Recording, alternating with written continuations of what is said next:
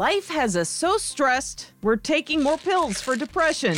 I'm Jennifer Brown. Here's what's trending. Your doctor about Zoloft. The FDA reports America's supply of prescribed Zoloft is running low. People take it to treat PTSD, obsessive-compulsive disorder, and depression. And who isn't feeling at least one of those during the pandemic? Zoloft use was up 12% in March compared to last year. Amazon may not be releasing enough info on coronavirus cases at its warehouses. Workers say while the company does send out texts if there's a case, it leaves out details like on what shift and in which department. 13 states have asked Amazon to release a state-by-state breakdown of COVID-19 infections and deaths. And would your dog run and get help if you were in trouble?